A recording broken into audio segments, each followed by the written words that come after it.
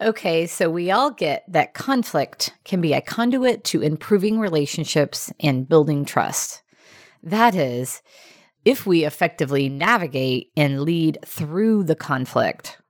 Conflict can also be a huge challenge and a significant breaker of trust if we do not lead through it well. So, for me, the most important thing for leaders is that we are aware of our own destructive tendencies in conflict, and we actively work to instead choose a productive response.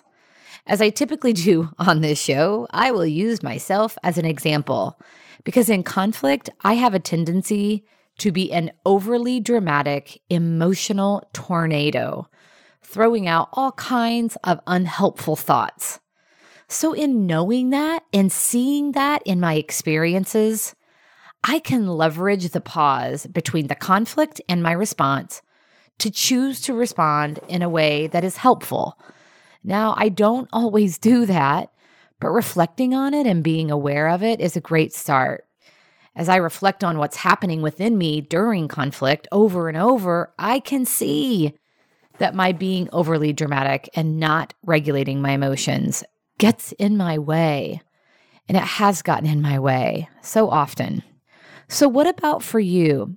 Because here's the thing. I mean, we all have, because of our style and priorities and preferences, we all have destructive tendencies in conflict. That's all right. Give yourself grace. You're just like everyone else, trying to figure it out and be better as you go.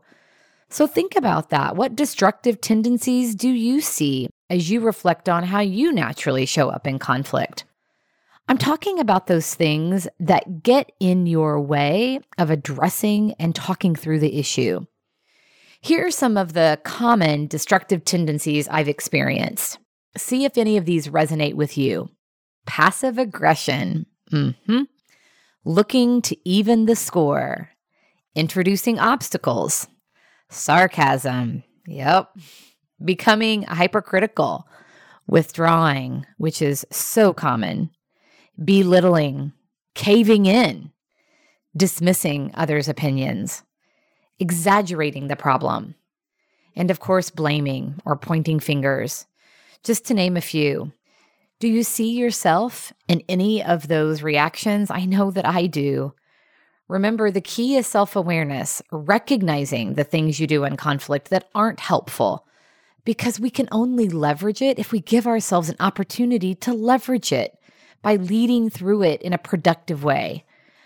That's why we've got to name those destructive tendencies. Once you've named those for you, there's an opportunity to stop, reflect, and choose a more productive response. What a great way to take care of yourself and each other.